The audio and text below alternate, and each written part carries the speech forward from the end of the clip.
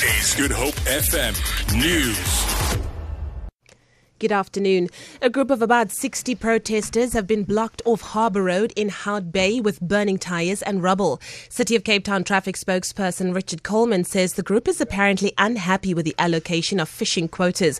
Coleman says police are monitoring the situation. Action in the Hout Bay area. We closed Harbour Road at North Shore Lane due to tyres and rubble alight in that roadway. SAP Metro and traffic is on scene at this moment. The situation is tense in Tembaletu township of George in the Southern Cape, where evictees are watching how their makeshift homes are being broken down. The George municipality has sent in about 100 members of a private security firm called the Red Ants to dismantle the shacks that were illegally erected in an area called Silvertown. The Red Ants were deployed after local farmers complained about the illegal squatting on their land. Public order policing units are keeping a watchful eye on the situation to retain law and order. Police Minister Fikile Mbalula has expressed concern that firearms stolen from the police in the Western Cape will most likely end up in the hands of gangsters. He says police stations are meant to be a safe haven for all, and when firearms go missing, there must be consequences for those involved. Mbalula has called on the Hawks to intensify their investigation into the disappearance of over 30 firearms from police stations in Cape Town. The discovery was made towards the end of last month when firearms could not be accounted for at the Bellville South and Mitchell's Plain police stations.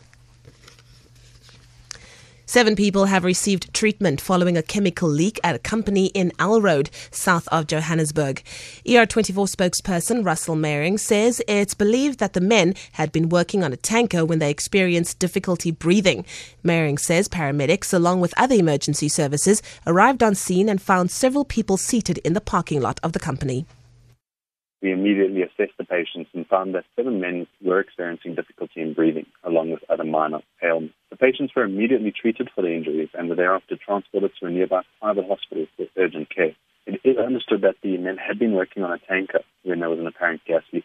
The exact cause of this incident is unknown, but authorities were alerted to this incident. And finally, over 7 million homes across 5 U.S. states are without power. This as the tropical storm that hit Florida, known as Hurricane Irma, continues inland.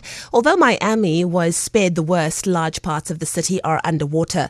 Irma has been blamed for at least 7 deaths in Florida and has resulted in severe flooding in the north of the state and mass destruction in the southern region. Last week, it killed at least 37 people in the Caribbean islands.